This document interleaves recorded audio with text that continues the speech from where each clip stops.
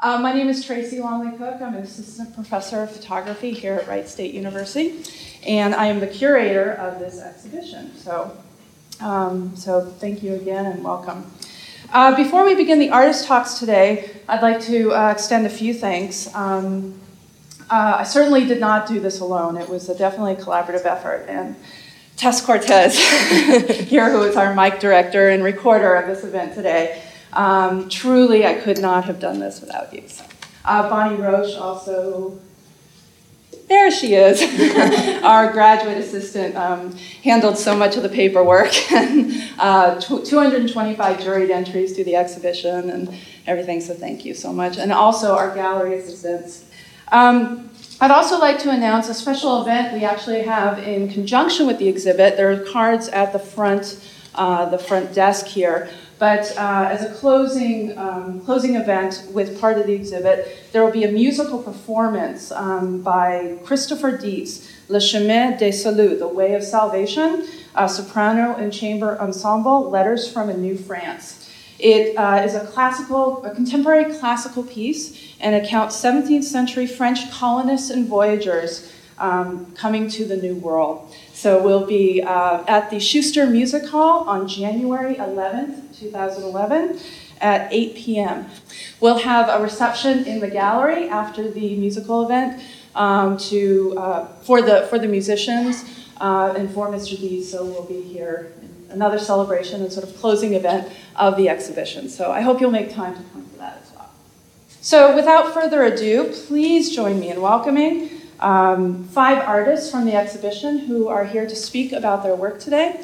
Anne Stagg, Marc Leone, John Holmgren, Huckleberry Starnes, and Jill Daves. So thank you so much for those artists being here today.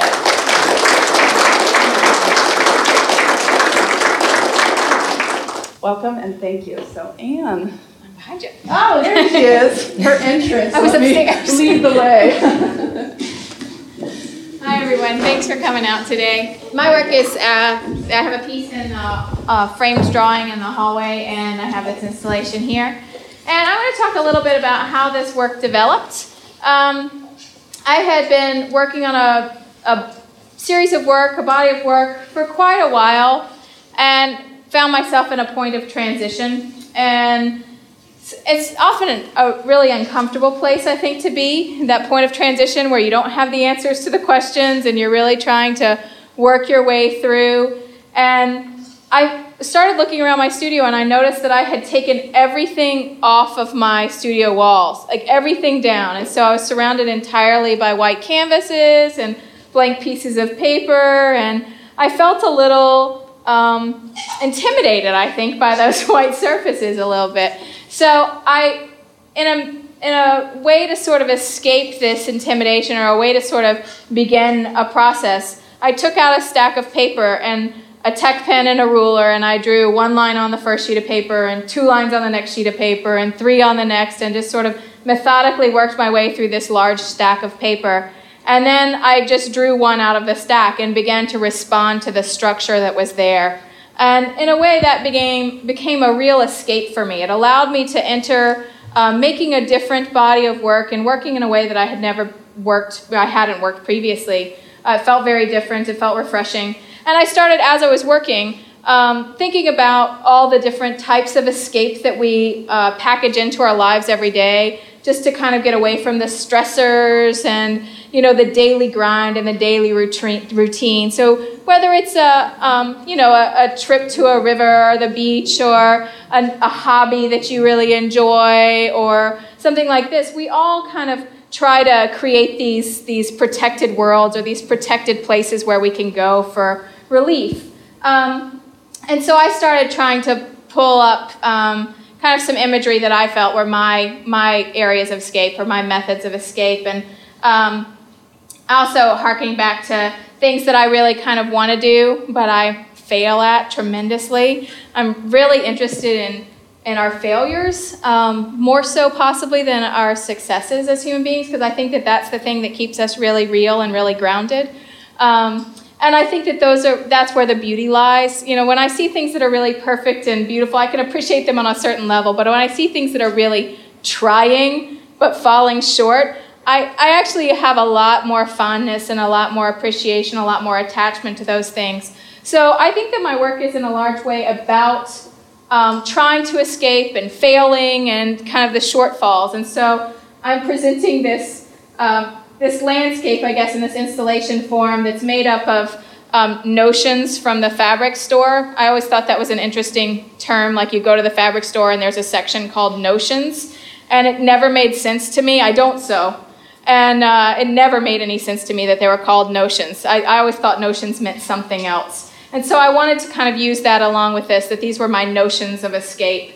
And so I began to look at them and try to identify them as different things. So whether they're dotted lines on a map or, stormy weather, the rickrack becoming this river, this flowing, undulating river. I began to just kind of explore the materials themselves and play, a lot about playing and not having to make something that's really important. Like, I didn't feel like this is important. When this comes down, it all collapses into a pile of fabric on the floor, and it becomes a potential for something else.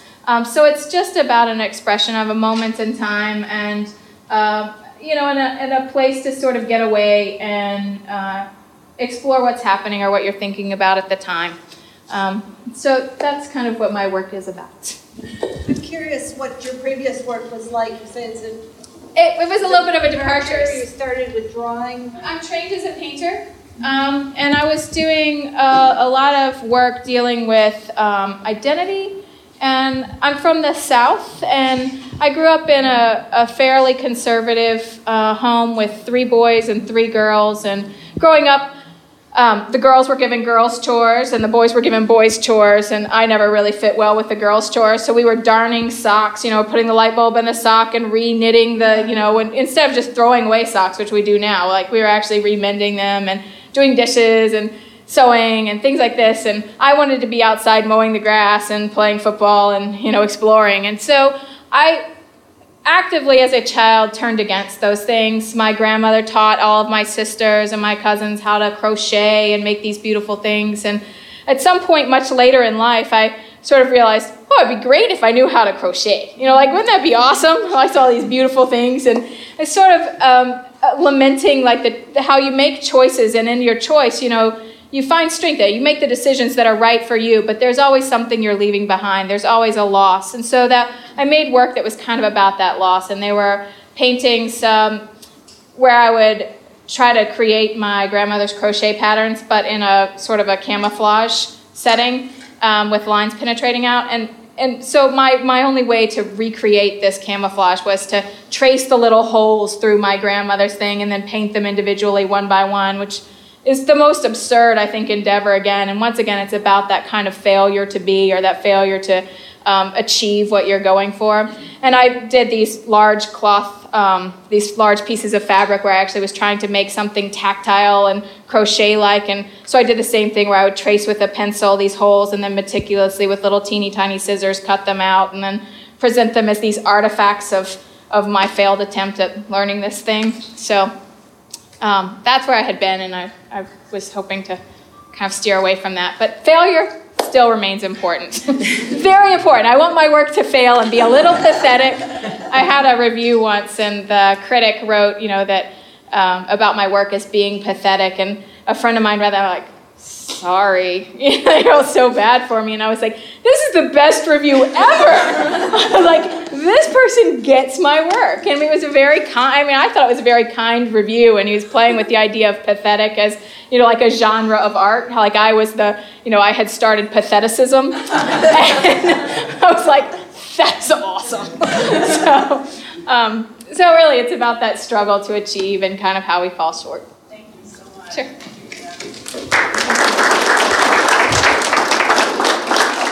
I'd like to introduce Marc Leone, who will be speaking about his wall sculptures over here. Well, first off, let me say thank you to Tracy for curating me in the show. And it's a pleasure to be here at Wright State University. I actually teach at Northern Kentucky University, not too far away here south, right across the river. So it's a pleasure to be in this area and to be in this beautiful space. This is a gorgeous gallery, and I'm kind of jealous. I wish we had it. We have a nice space, but I think this one's maybe just actually a little bit little bit better.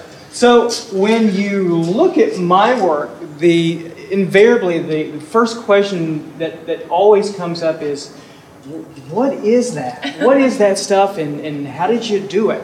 And so I like to talk about process with all the pieces, because my work, and I really think of them, this may seem bizarre to you, but I think of them more as drawings than I do as sculptures. And I was trained as a drawing and painting person. I trained in New York as an illustrator and worked there for a good while, and then came to Arizona State and did my MFA there. And so I was really heavily trained in certainly two-dimensional work, but having worked in New York, I left the art world for a year or two just to kind of get away a little bit. Started traveling widely and started collecting little pieces of flotsam and jetsam from Egypt, from Central America and South America, and asking questions, what the hell am I doing with little stuff, and then trying to get it through customs.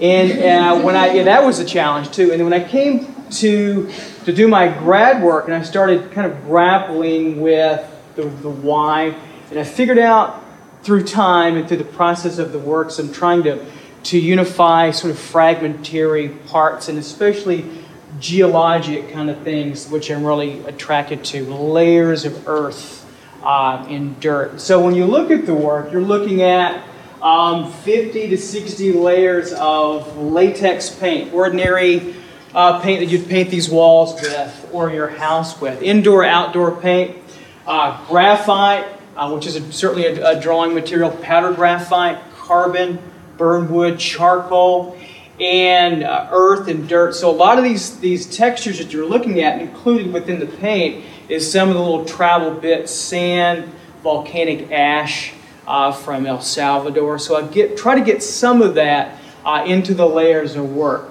And so I work on the pieces sometimes on the ground, sometimes on the wall. I draw on them some. Sometimes I use paint brushes on them too as well. And then sometimes they're very physical, so I also use power tools. So they're really looking at them from my point of view are hybrids, a little drawing, a little painting, a little sculpture. And people ask me, well, what? Now wait a minute, you sculpture? Are you drawing? Are you painting? I say yes, all of that, all that together. Part of I think for me the excitement of the process, and I'm really excited about it in all phases, is the building of the supports, which are birch plywood back, and then I start to layer burlap, canvas, multiple layers of canvas. I'm thinking about building up earth surface structures, and I began to, maybe at some of the first layers, begin to carve back into them and think about erosion type processes, really physical processes of deposits, erosion, carving out, carving away, then I'll start to build up again the surface again. So you might see something through here where you see the initial support where I've popped all the way through, and there's certainly lots of thin layers of latex paint up through that. And then in each layer, I begin to buff with powder graphite and also powdered charcoal at different layers. And some of the areas you can tell are very, very highly sheen. So I may use buffing tools to spend hours upon hours to get a sheen that's very glassy, very glossy. Which, again, formally I'm interested in a surface that's perhaps matte or perhaps a glossy look, and then someplace in between.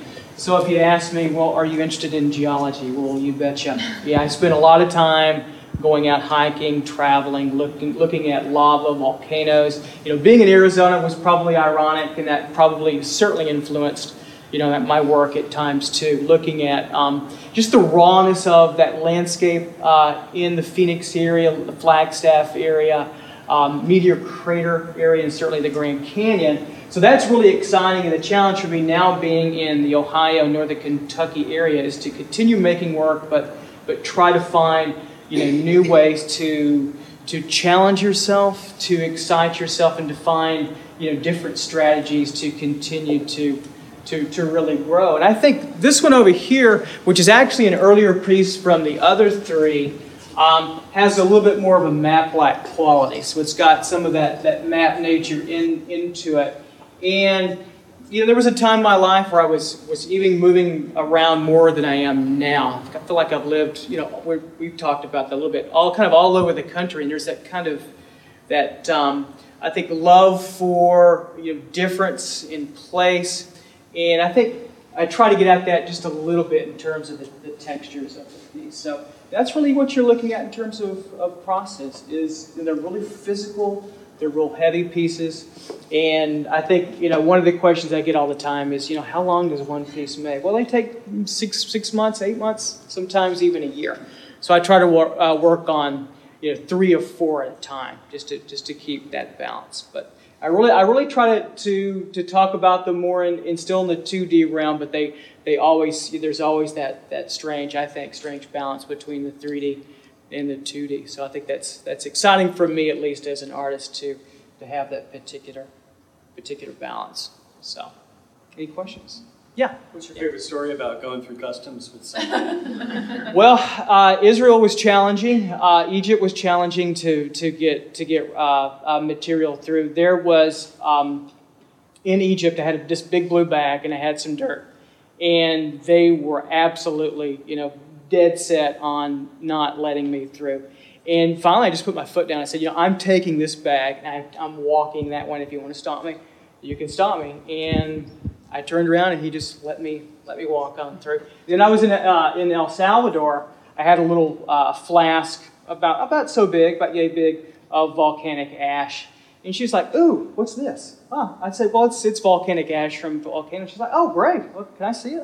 Okay, here you go. I thought to myself, well, that was probably the easiest time I had through. So yeah, I've got a few challenging scuffles for sure. So Marc, it sounds like the sense of traveling and gathering materials and bringing it back to your studio is very much a part of your working process, and I love how that sort of that mapping, the geography of the world itself is being brought into your work during the process. Yeah, and then part of that with these pieces, the 2 circular pieces are more based more on the crater form. I love of craters. I've done a series of works on paper about the crater, and there's a part of it. It's symbolically a way for me to investigate the material world, the material universe through these images. But I'm thinking, trying to think metaphorically about, broader issues about the universe, the materials. I think that just the elemental materials that bring the universe together, the chemistry that sticks us and binds us together, is really exciting. Since I don't work with the figures, there's no narrative here. So to me, that just the rawness of using elemental carbon, a mineral graphite, which comes from the earth, and using earth materials as a symbol, literally at times, within that, it's exciting for me. So, for sure. Thank you. Well, thank you. Appreciate it. We're going to move upstairs, and next John Holmgren will talk about his pieces not to be used for navigation. Okay. So my name is John Holmgren, and the work here is from a series of 18 pieces called Not to be Used for Navigation. And kind of a little history on the work is I spent about 6 years in the U.S. Coast Guard, and one of those places I was stationed was on a polar-class icebreaker, the Polar Sea, which went to the Arctic and Antarctic. So the images here were taken about in 91. So in grad school, I started revisiting these images and thinking about experience, place, memory. And I was interested in how to use these photographs and to show this kind of experience and in this place, which was very unique because of the type of work we were doing down there. It was basically scientific, mapping areas, stuff like that. So the images were scanned and then printed to 40 by 40, and then they're basically glued with archival glued to plexi. And then I took a CNC router, which is a computer-generated router, and entered information into that router, and it routed the information into the plexi. So it's actually etched into the plexi. And then after that, I sanded the actual face of the plexi, because when you do plexi, it's generally pretty shiny and looks like glass. And I then sanded the surface, and that works two ways as far as I'm concerned with the work. One is it kind of sets the images back a little bit, kind of this fog of memory and that experience, and how images start to bring up memory and how we remember things from images, and maybe how kind of false that might be in some ways. And the other part is the sanded plexi tends to kind of represent the ice, and of course the place that I was actually working in at that point. And I think in some ways, like Anne was talking about, the work fails to really give the experience of that place that I was in. A lot of the images, not necessarily these two here, but have a lot of the scientific work we were doing on there, which was mapping ice flows, looking at global warming, stuff of that nature. These two here, this one here has a map of Antarctica, basically, parts of it. And I found this map, and this one actually has the title of the series of the pieces on it, not to be used for navigation, at the University of Minnesota Library, and it had this great, beautiful map from the 1960s of Antarctica, and I was looking at it, and the bottom in big, bold red letters it said, not to be used for navigation, like you would take this map and use it to navigate down in Antarctica. So that's where kind of the series started. And the words not to be used for navigation work in a couple ways for me, in the sense that, yes, it has to do with mapping and exploring, but also it's also refers to the experience, as far as like, don't maybe use these images or my ideas, what my experience was, and trying to inform you of my experiences there with these images and how they may fail doing that. There's a couple in the series. This one here to the left is actually an image taken out on the ice. This one here is actually an aerial photograph that was kind of a found object at the University of Minnesota, and incorporated into the work. And then there's actually mappings of McMurdo, which is the same map of this area that's shown here, that's been transferred onto there, as far as kind of putting that layering of information onto the photograph. So is there any questions, or? Is this a series that you're continuing? Actually, no. It's done. Sometimes you have facilities that allow you to do certain work, right. And a computer-generated router is sometimes a little bit difficult to get a hold of. So yeah, it's kind of run its course as far as that. But I mean, mapping in my work has always kind of been an interest. I always incorporate maps and text into my work, kind of laying the foundation of place and where the work's kind of being generated. So. And you're continuing work around the Arctic Circle as well?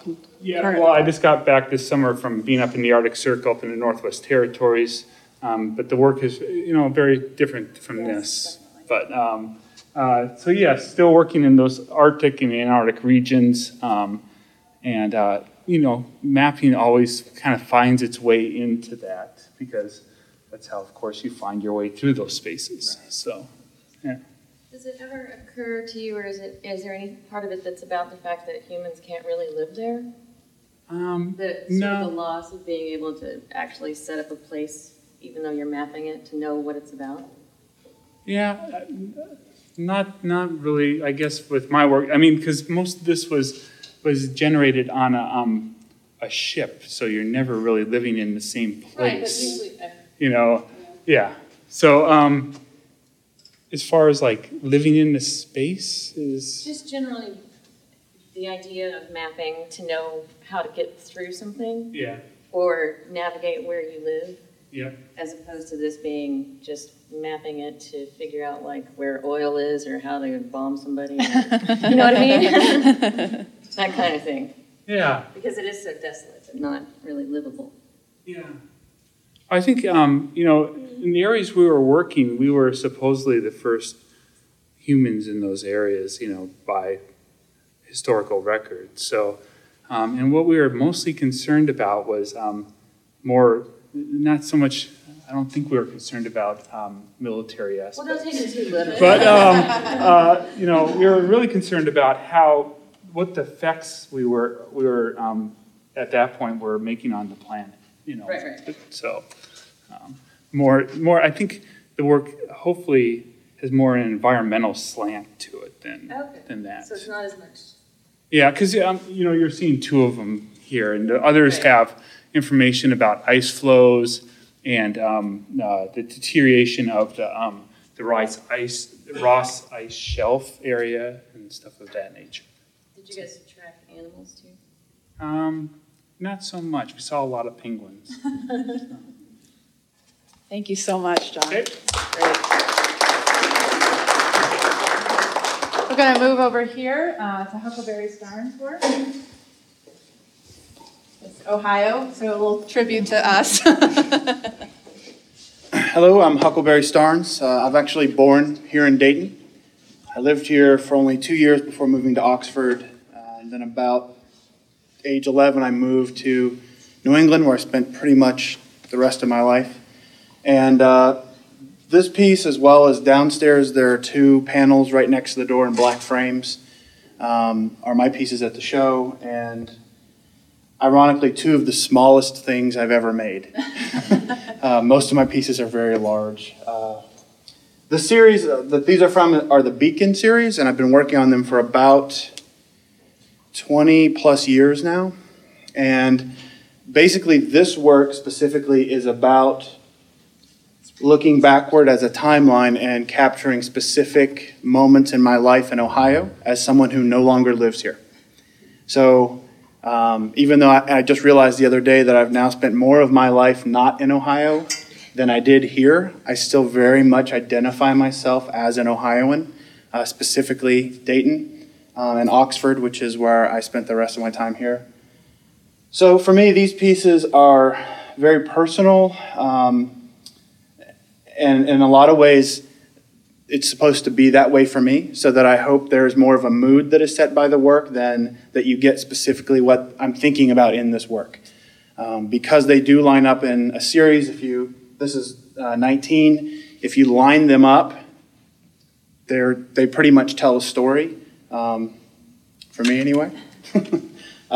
This piece, I guess the footnote on this piece in particular is that where we lived in outside of Oxford in College Corner, which is right on the Indiana border, overlooked fields, and my bedroom window looked directly out over the field, and all you could see was corn and grain elevators, and at that time broadcasting towers, now cell towers. And the majority of my work is actually about those megalithic structures on this big open space. So this is actually, I was really glad when this piece was selected because it's a very intimate piece in a very, less intimate collection of work. Another really fun thing about this piece for me is something that Tracy and I talked about, is it's actually in a collection, no longer belongs to me, and when it was requested, it was broken. I found out it had been broken for about 5 years. One of the other things that's really important about my work is that I find, especially in this area of Ohio, you find a lot of vacant barns and old houses and just really beautiful structures that in my earlier career in school, I would get a lot of found objects and I would put things together, and it was almost overpowered by the fact that the objects that were found were more beautiful than what I was making. And it took me a long time to figure that out. So all of my work now is all process work. It's all brand new material, and I have a severe fetish for building grade materials. So this is all pine, bought at Home Depot, that was painted and painted and painted and really labored over. So anyway, when this piece was broken, I happened to have, this one was finished in the mid-90s, I happened to still have some of the wood in my shop. So there are 3 panels that were missing from this piece that I put back together. And for me, that was really exciting to revisit. Also, I realized that in my older age, I was much more concerned about the heat and electrical issues than I used to be. This one had a very old cord on it that when I saw it now as a homeowner horrified me for the fire risk. So the pieces downstairs are sections of the Ohio River that are actually broken up by towns, and was a piece that developed in my studio where I had actually cut out about a 10-foot section of the Ohio River in plywood. And it was just one of those things where, as a woodworker being my primary medium, it was fun to do, but I didn't really know why I was doing it. It just seemed like the right thing to do. And I had cut it up to make it fit on some shelves, and it really just kind of came together. So the piece downstairs is much more of a process piece. If you look into the background of the piece, you'll actually see the shape of Ohio very faintly in the background of the piece.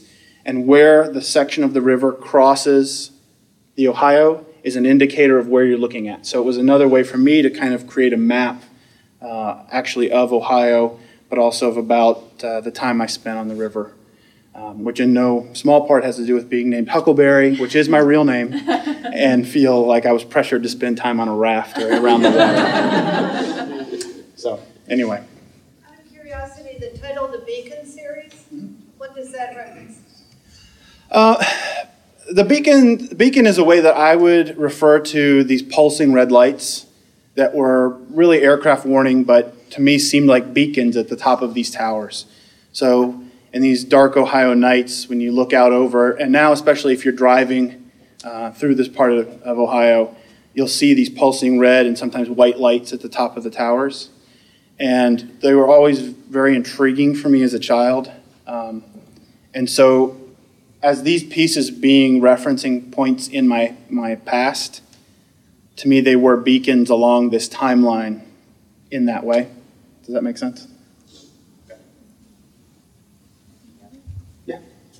The person who had it in their collection, were they embarrassed when They were. to them and they explained how they broke it? They were incredibly embarrassed. And apparently when they moved, the movers broke it and then lost the pieces so that when they unpacked it, it was very carefully packed inside of a box, broken. But as I said, for me, it was at first very frustrating. And then once I realized I had some of the wood left, it was very exciting. And it's this panel right here in the top, by the way. So. Is it yours now? Nope, I'm giving it back. And I also rewired it and put in a heat dissipation point because it scared me. So. We are fortunate enough to have another piece of Huckleberry's work in our collection, actually. A larger piece that's part of our sculpture collection. So another beacon. Another beacon. Yes. It's certainly nice to have your work in the gallery. Great, thanks. Thank you so much. Thanks.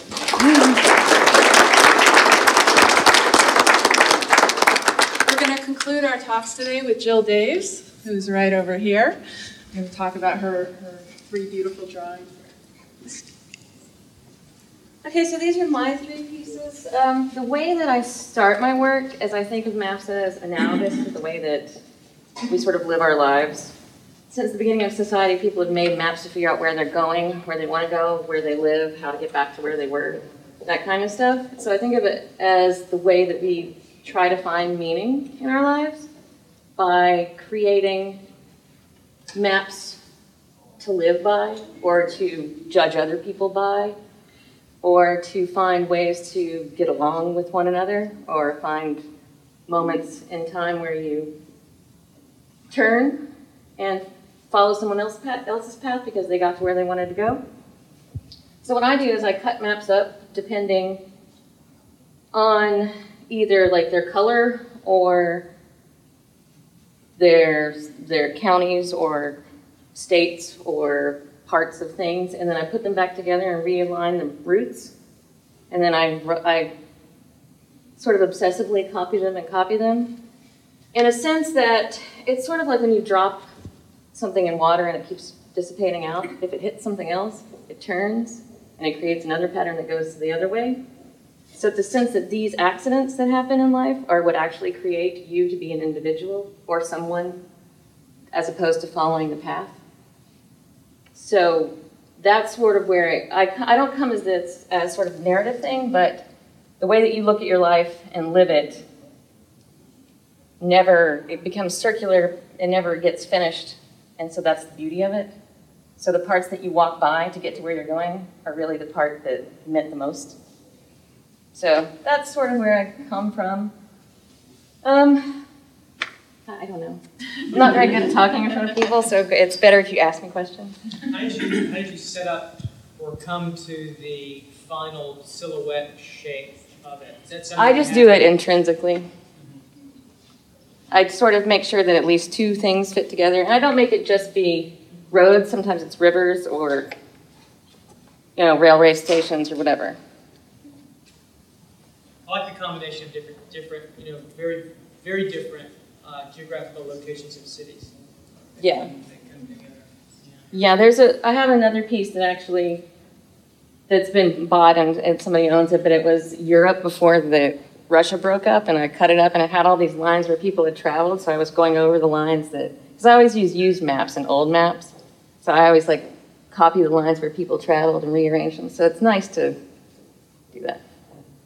And sort of think about the world not as individual places, but that we're all sort of doing the same thing. How do you decide on the series of mark making? Because they're very labored and they're very layered pieces, so how do you go back into it and sort of make these decisions about your marks on top, besides just delineating, going over the lines that are already present?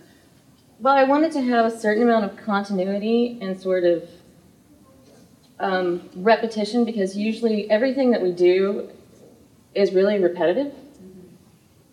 And sort of every day can be really banal if you only think about the repetition, but you stub your toe and that's the moment where you're like, oh. So when those things cross over each other, I find that to be the beauty. So I make that, I want you to come in and look and be almost get lost in the fact that it's so overwhelmingly overlapping that it becomes beautiful on its own. I really appreciate the markings being from a distance, that you experience them as almost like a pre-made mark, like something done by the manufacturer of the map, and then coming in and seeing that layered with much more of a hand-done thing, and that sort of way, experiencing it from a distance versus up close changes the perspective of the piece. So it's really exciting to do work here. So. Thanks. Are these smaller works? Are they works larger in terms of scale? Are these about? This is about the size.